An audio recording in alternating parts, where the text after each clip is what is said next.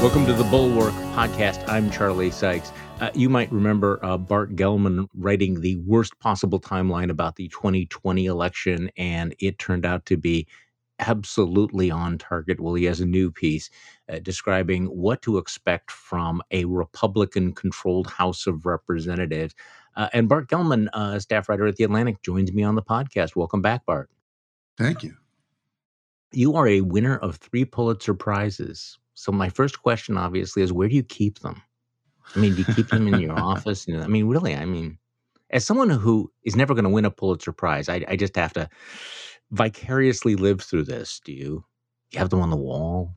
I do have one on the wall and one little acrylic statuette, but it seems a little much to display. Oh, I don't think so. I think it would be legitimate to actually, have it, pressed into a medallion and just wear it everywhere. But anyway, that would just be me. You're also the author of several books, Dark Mirror, Edward Snowden, The American Surveillance Society, and Angler, the Cheney vice presidency. So before we dive into your latest piece about the looming Biden impeachment, just give me your thoughts watching, as somebody who has written and studied the Cheney family, or certainly Dick Cheney, your thoughts watching Liz Cheney out on the campaign trail endorsing Democrats, including a very liberal Democrat running for Senate in Ohio, Tim Ryan. I mean, this is not something that anybody would have predicted a few years ago, that Liz Cheney would actually be endorsing Democrats in a general election. I think she grew up with a father, and I think she shares with her father a deep down belief in what she's saying. Mm-hmm. The thing I thought about Dick Cheney is though he was willing to lie, and he played politics like anybody else. By and large, if he said it, he believed it. He was a true believer and actually kind of a zealot for his beliefs. And one of the core beliefs that Liz shares with her father is in the basic rule of law in the Constitution. I know there are a lot of Cheney critics who would disagree with that, but I believe that to be true when I wrote Angler, and I believe it to be true of Liz Cheney now. And she clearly has sacrificed self-interest for principle here. It was interesting watching Dick Cheney cut an ad in the final week of her campaign. Everybody knew she was going to lose that election. She was willing to give up her seat in Congress. I mean, she lost overwhelmingly. And there is the former vice president of the United States, once a hyper-partisan Republican, cutting an ad that just held nothing back, just went right at Donald Trump. So, I mean, we talk a lot about Liz Cheney, but Dick Cheney is right there with her right now. I mean, again, what a strange moment. What a strange and tangled road we've been on to have Dick Cheney cutting an ad attacking the sitting, a former Republican president of the United States. That's also quite remarkable for him, isn't it? Obviously. It is. And here I have to say, it took them both long enough. Yeah. I know that Dick Cheney, and I presume Liz, were both seething at Trump's multiple crimes against the rule of law and outrageous policies, if you could even call what he did policies, for years before they said anything. They knew which team they were on. They were Republicans. They weren't going to do anything to hurt the Republican Party. And they finally reached their limit when it came to trying to overthrow an election. But just as a citizen, I would have wished that they spoke out sooner. No, obviously, the pressure to stay in the tribe is so intense. So you knew that something had to have really blown for the Cheneys to break the way they have. Okay, so let's talk about this piece that you have. You and I were actually on a cable show over the weekend and engaged in radical agreement on your thesis. Your latest piece is of course based on the prediction that Republicans will win the House in next week's election, which seems increasingly likely. And you write that sometime next year, the pressure from the MAGA base will build. A triggering event will burst all restraints. Eventually, Republicans will leave themselves little choice, and they will vote to impeach Joe Biden. Let me ask you this question, because, of course, I completely agree with this. Does anyone actually disagree? Has anyone pushed back on you and said, no, there's no way that Kevin McCarthy would go along with impeaching Joe Biden? That would just be too far. Does anybody make that case? Well, I will say I don't think the Republican caucus is there yet. I don't think that a majority of Republicans in the conference are looking ahead to January and saying, first thing we're going to do is we're going to impeach Joe Mhm. Biden. There are definitely some who do, dozens, in fact, led by Marjorie Taylor Greene, who, in fact, introduced an impeachment resolution against Joe Biden on the very first full day of his presidency. And over the coming months after that, she started to get co sponsors for additional impeachment resolutions and also against various members of the cabinet. But I believe that the fact that the MAGA base is demanding impeachment, and they are, there's good polling data on Mhm. this from UMass Amherst that shows that two-thirds, a little more than two-thirds of all Republicans believe that Biden should be impeached. And 68%, importantly, yeah. yes, importantly, a majority believe that he will be impeached. They have that expectation. And disappointing MAGA expectations has been shown to be very dangerous for Republicans. And I think over time it's going to become as much a litmus test to impeach Biden as it is to endorse the big lie.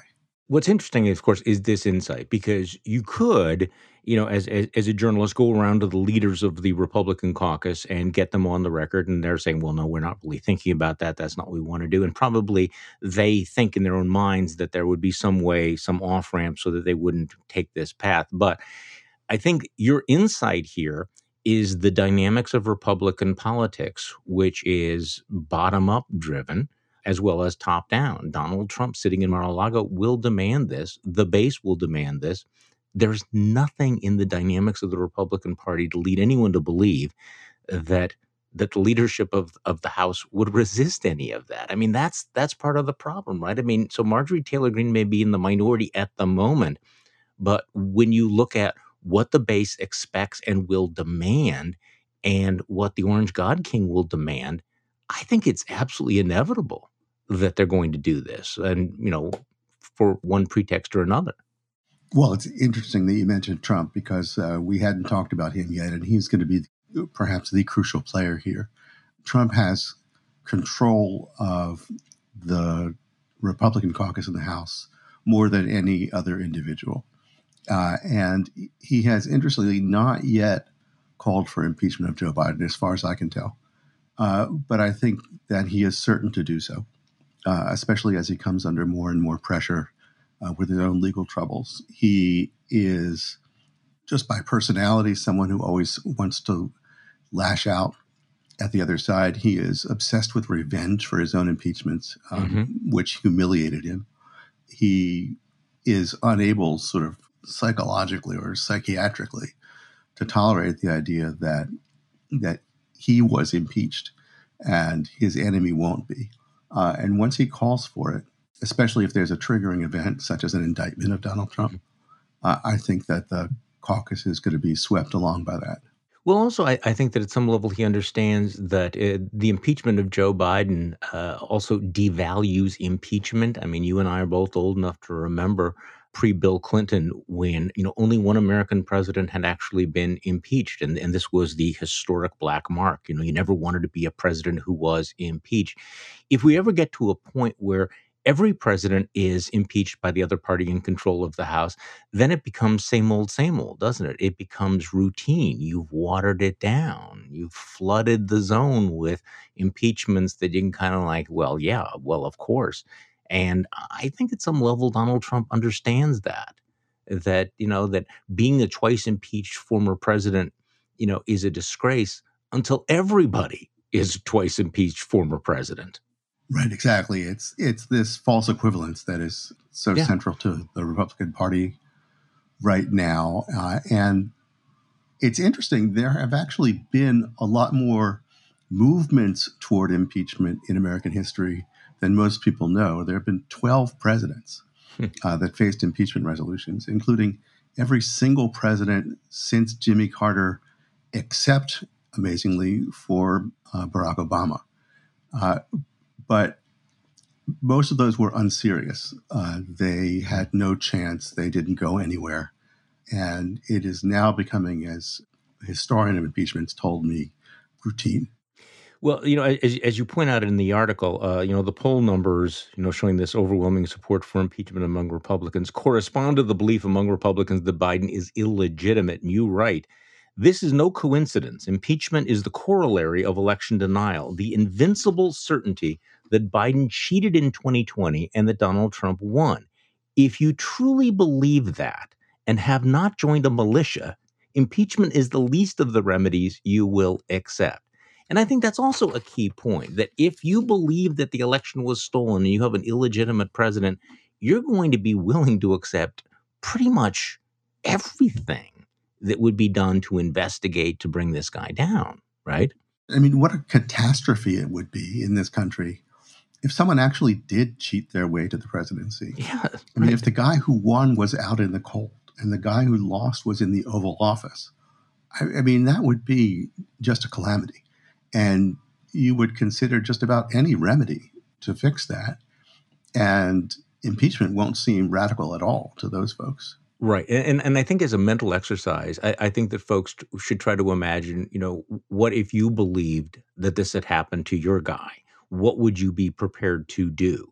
So yeah, impeachment is pretty much same old, same old. So Kevin Madden, who's a former GOP flack, told you the impeachment buzz will be at the backdrop of every conversation about a Republican agenda, because the Republican agenda is basically, right, is going to be retribution. I mean, whatever form that it takes. So let's talk about this. Talk to me about Kevin McCarthy on this issue, because he's equivocated on it, at least in public. Right. He's equivocated and almost deflected a little bit. Like,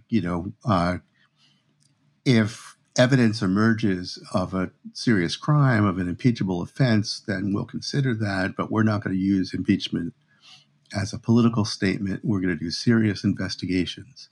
He and Scalise and Stefanik have come together with a strategy that stops short of impeachment, because they believe it could very well be an overreach and redound to Biden's benefit. Right. And so they're going to try to say, look over here, right-wing caucus, look over here, Freedom Caucus. We're doing investigations of Hunter Biden, and we're doing investigations of the border, and we're doing investigations of the withdrawal from Afghanistan. You don't have to worry about impeachment. We're on the case here. And then you have incoming committee chairs like Comer and Jim Jordan, who will take over oversight and judiciary, respectively. And they are with the program so far. But I think Jim Jordan is the linchpin of the impeachment debate. Right now, he is hedging. But when it starts to pick up steam, Jim Jordan is never going to be the guy who says, well, that's going too far for me. I'm not that far against Joe Biden. I mean, he will not allow himself to be outflanked by Marjorie Taylor Greene once impeachment becomes a serious subject. And keep in mind, he will want to make sure that the principal action is located in his own committee, Judiciary, which in fact does traditionally handle impeachment proceedings. So I think once Jim Jordan goes from on the fence to off the fence, that's when you'll know impeachment is around the corner. Well, and also, I think it's also important to understand, the Republicans' perpetual outrage machine. Part of what we're seeing now is the result of the Republican Party being this bubbling cauldron of outrage, and you keep having to feed that beast. So you have a lot of Republicans in the base who are sort of primed to sniff out any sense of compromise or any hint of weakness, right? I mean, you can certainly imagine Marjorie Taylor Greene, raising millions of dollars, attacking any Republican that expressed even mild skepticism about impeachment once this gets rolling, especially because expectations will be so high. If in fact there is the Republican sweep into Congress, then people are going to demand everything.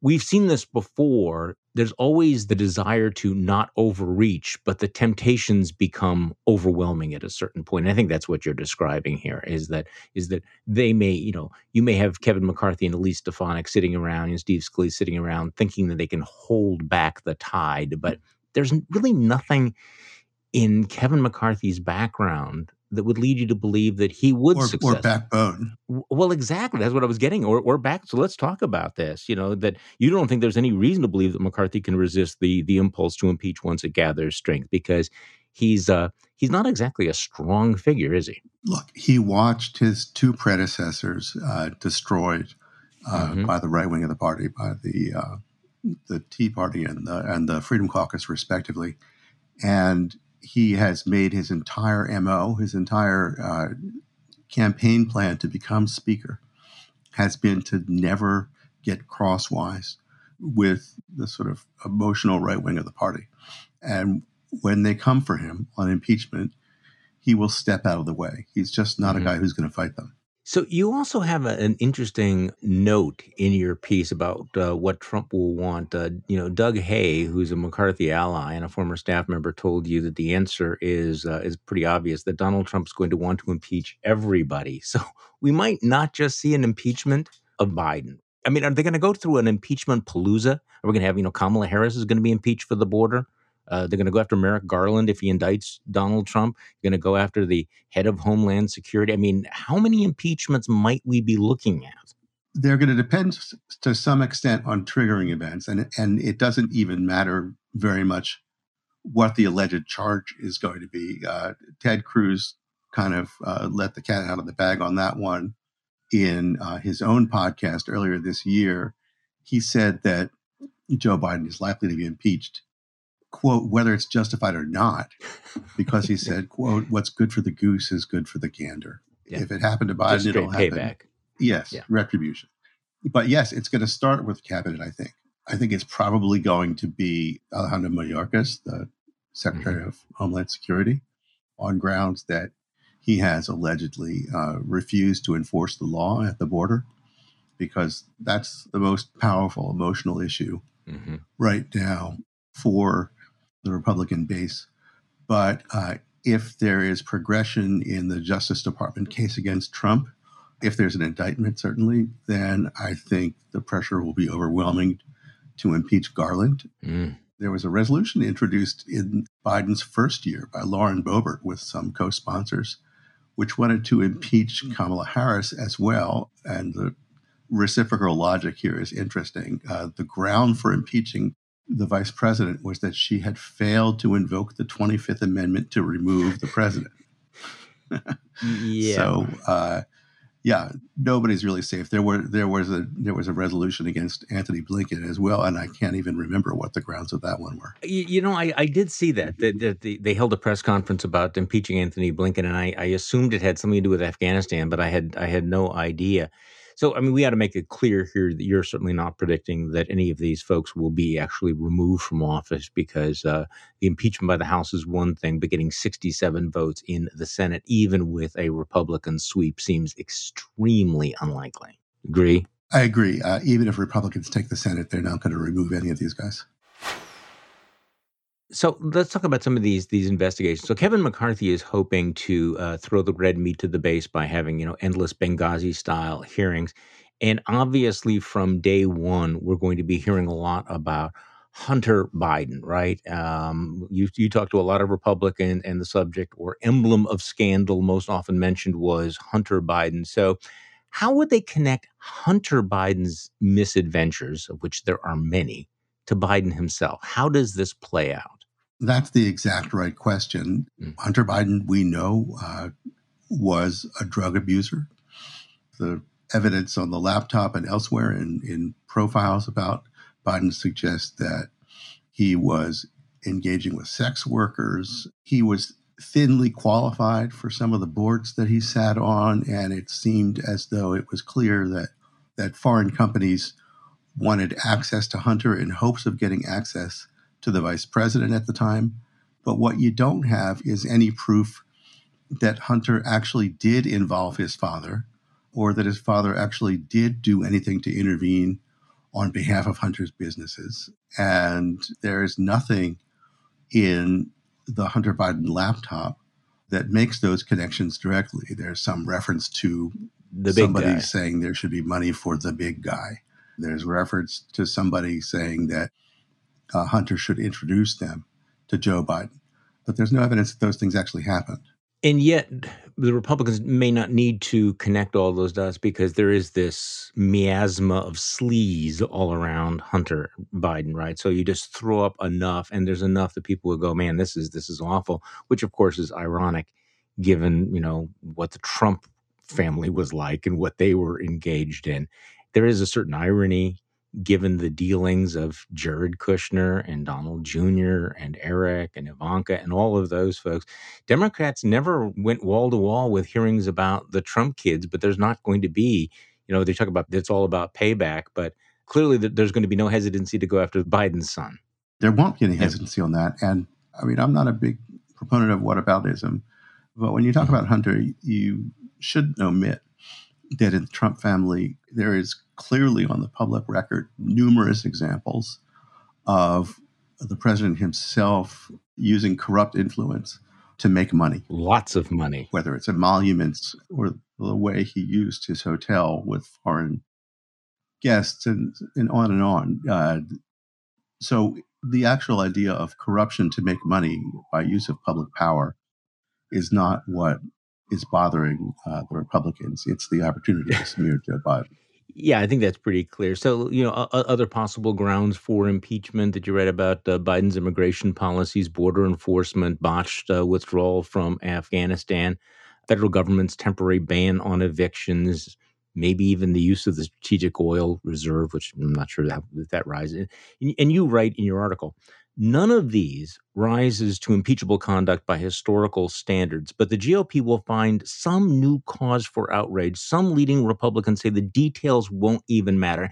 And really, that's the heart of it, right? That it doesn't matter what the evidence is. It's just you'll find some pretext and they'll be all in on that.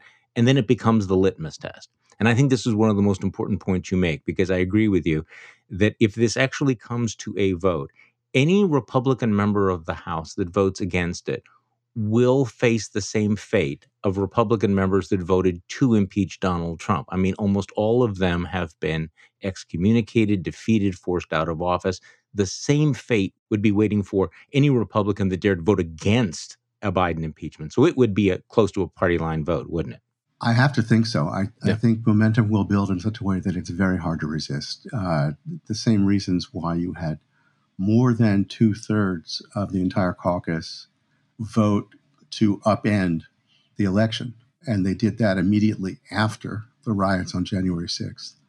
They will, pure and simple, be afraid not to vote for impeachment. I mean, impeachment is of Joe Biden will be another way to say, we hate you. We Yeah. think you're an illegitimate president. We're completely opposed to you. And what's the strongest step we can take short of actual taking up arms? And that's to try to remove you from office. Sure, and they think this is a political winner in that it weakens Joe Biden. Whether obviously it's not going to succeed in removing him from office, but I thought it was interesting also that you point out in the piece that this has all been gamed out for months.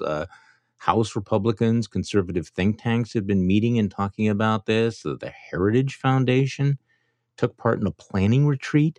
And the plan is for quick impeachment debates involving, the Homeland Security Secretary. So, I mean, they're already gearing up. And again, part of the conservative infrastructure is also being mobilized behind impeachment efforts. Yeah, so you have the outside groups that are well funded and busy ginning up an agenda for the new Republican takeover. And yeah, Heritage wants to start with Mayorkas. They think he's the best target. Because, of course, that's thematic going to the border issue, which continues to be, very, very strong emotional issue for the right. Okay, so let's just shift gears just for a moment, because I'm interested in getting your thoughts about something else that's been going on this week and how consequential it will be. It's only been a few days since Elon Musk took over Twitter, which we've talked about on this podcast before, but he's moved very, very quickly to indicate that he's going to put a personal stamp on it. In that first 72 hours, he pushed out, a baseless conspiracy theory about the attack on Nancy Pelosi's husband. So he's the troll in chief. He's the truther in chief. We don't know how whether there will be any guardrails left or how he's going to handle content moderation. So give me your thoughts about this, because now we're going into this period with tremendous pressure being aimed at quote unquote big tech, not to push back against disinformation, hate speech, etc. How does that change the dynamic that we're talking about? Well, Twitter is not the most important or the most influential of the social media platforms. It's much smaller than Facebook and YouTube and Instagram and so on. But it is the social media platform of the political and entertainment elites. And so it has a leading role in our public dialogue, and it's been an important platform. And it's the only one of them that I could actually tolerate myself. So I'm moderately active on Twitter, and I find a lot of value in it. Musk seems hell bent on demolishing it. He's got idiosyncratic ideas about what would make it better and what it ought to be. He doesn't seem to have any concept of content moderation and how hard that is.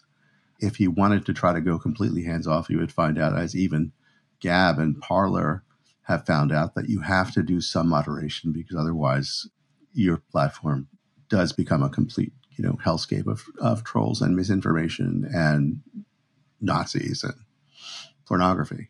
So Musk can't help but do some moderation. Yeah, Charlie Warzel was on the podcast the other day talking about this. It is really interesting how little thought he's put into this. Yeah, I mean, he could very easily make decisions in the next couple of weeks that destroy the platform, and he has, even for him, a not insignificant amount of money bound up in this platform. The numbers stun me. The debt service on the loans that he took to buy Twitter amount to $1 billion a year. Twitter's entire gross income, last I checked, was around 700 million. So not enough for the debt service. And that's gross income. That's not net. Musk has to actually grow that. Whereas the things he's done so far and proposed so far seem likely to drive away many of his most important power users, who are the ones that other people come to Twitter to talk to. So Stephen King, for example, tweeted out that there's no way he's going to pay money to be a verified user on Twitter, that the verification is a benefit to Twitter, not to him. And that's correct. Somebody, I can't remember who I read just yesterday on Twitter talking about the difference between copyright and trademark. That copyright is something you do for the rights holder, and trademark is something you do for the general society. That's what lets you know that when you buy a Coca-Cola, it's a real Coca-Cola, or that's what lets you know when you buy medicine that it's the real medicine and not some fake. And that's what verification of users is like on Twitter. It enables me, when I read someone, to know it's really them. Donald Trump's handle was real Donald Trump and was verified. If Musk makes that something you have to pay for and that anyone can pay for, then he's destroying that trademark. He's destroying that social utility. This is really interesting. I know it's sort of easy to to dunk on the blue check marks, and I'm a blue check mark, so I have a conflict of interest, I guess. I don't know. I don't get anything out of it as far as I can tell. So a couple of days ago, he floated, it was $20 a month, and everybody, like, the hell with that. And eventually he announced that it was going to be $8, and you get all these benefits for it. But it's not clear that the blue check mark will even be a verification anymore. It sounds like just for $8 a month, you get it. And all it says is that you've decided that you're going to give Elon Musk, the world's richest man, $96 a year of your money, right? I mean, so he's completely devalued. It's no longer verification, right? It's just raw revenue. Am I missing something there? Because it doesn't sound like there's any verification. It doesn't mean anything anymore, except that you're enough of a sucker to give him money.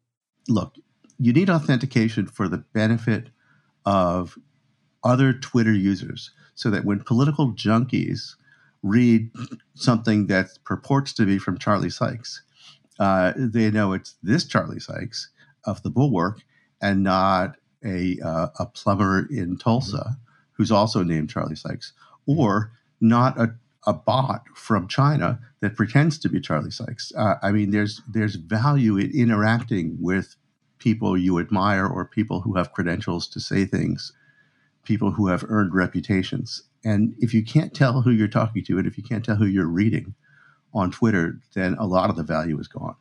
So we've been talking a lot about Donald Trump, about the base, about the dynamics of MAGA, and Trump and other conservatives thought that they could create their own websites, whether it's Parler or Gab or Truth Social. Now that Musk is in charge of Twitter, what do you think? Does Donald Trump come back? And does Donald Trump bring his own people back, or do they stay in their own, much smaller, unsuccessful silos? Well, as always with Donald Trump, you simply have to try to calculate where the self interest Right. is. Exactly. And Trump had something on the order of 100 million, less than that, followers on Twitter. He hasn't nearly replicated that on Truth Social, not by an order of magnitude. And on Truth Social, he's not talking to the mainstream elites that he actually really does want to talk to, whether he Yeah. whether he admits it or And he not. and he and he gets that. Yeah. Yeah. So I mean that would argue for him coming back to Twitter. Yeah. On the other hand, he's got a lot of money at stake in Truth Social. And he must know that if he comes back to Twitter, even if he stays on Truth Social, that it's going to demolish Truth Social. That there's no more raison d'etre for Truth Social if the MAGA in chief is back on Twitter. So I can't calculate that for you, but he's going to have a dilemma. Okay, so because I think this is relevant to what we were talking about before, though. So he has a lot of money tied up in Truth Social, but is it his money? No, he doesn't have his money. He Okay, see, seldom has his money tied up, but so he but has other people's money. but he has upside. Okay, They're still hoping to take it public using one of those shell companies that has a lot of money at stake. That right. he can make a lot of money if he could bring that transaction off, and if the Securities and Exchange Commission doesn't find that they committed fraud along the way, which is under Well, yeah. investigation. There's some sketchiness. I guess then, as I'm thinking this through, the one through line with Donald Trump is that he is not loyal to anyone else except to himself, that he sees a benefit to himself. He is willing to fuck over his investors, his partners, his businesses. He has walked away from other businesses. He has left people holding the bag for other debt. And if he sees an advantage for himself in going back and getting his 100 million followers back again, I have a hard time imagining him not doing it. I mean, obviously, he's going to look at what is the financial upside, but in terms of loyalty or fiduciary responsibility, he doesn't care about Yeah, those that. things don't exist for him. They don't exist for him. I mean, So, it literally wouldn't occur to him. yeah, and I'm sure that he is nostalgic for the days in which he could drive the news cycle by his tweets. And I'm just making the prediction that he's gonna come back here. He'll try to find some way to, pretend that he's straddling the 2 while he leaves Devin Nunes to pick up the the leavings of what remains of Truth Social. Yeah, great career move for Devin Yeah, Nunes, huh? Yeah. yeah. Well, for He's gotta whatever be. it's worth, Trump has actually taken a public position already and said that he would not come back to Twitter even if he were allowed to, Yeah, because he's on yeah. Truth Social now. I know he says that, there are, circumstances change. And I think that Donald Trump has no problem in changing his mind if it is in his own personal interest and will advance his personal agenda. And who knows what Elon Musk will do. The Elon Musk story, I think, is fascinating again because it reminds us of the non-transferability of certain talents, that you can build a rocket but have no idea how to run a social media company, and that you can be a billionaire genius in one area of your life and be a virtual illiterate moving over. And I just think that it's pretty obvious that Elon Musk has no idea what he stepped into here. And I guess the question is, how badly does it turn out and how long before he loses interest? And, I can't tell you any more about Elon Musk's, what goes on inside his mind, than I can about Donald Trump's mind. Well, the one thing is he wants to be on the cutting edge of something big and bold. And when he finds out that he has no choice but to engage in content moderation, and he finds out Hmm. how difficult and full of dilemmas that is, I think he's going to get bored of it. I think you're absolutely right. Bart Gellman, staff writer at The Atlantic, winner of 3 Pulitzer Prizes, has a fantastic piece in The Atlantic, I think very accurately describing what a Republican Congress is going to do, endless investigations, and maybe serial impeachments. Definitely worth your time. Bart, thank you so much for coming back on the podcast. Thanks for having me. The Bulwark Podcast is produced by Katie Cooper with audio production by Jonathan Siri. I'm Charlie Sykes. Thank you for listening to today's Bulwark Podcast, and we'll be back tomorrow to do this all over again.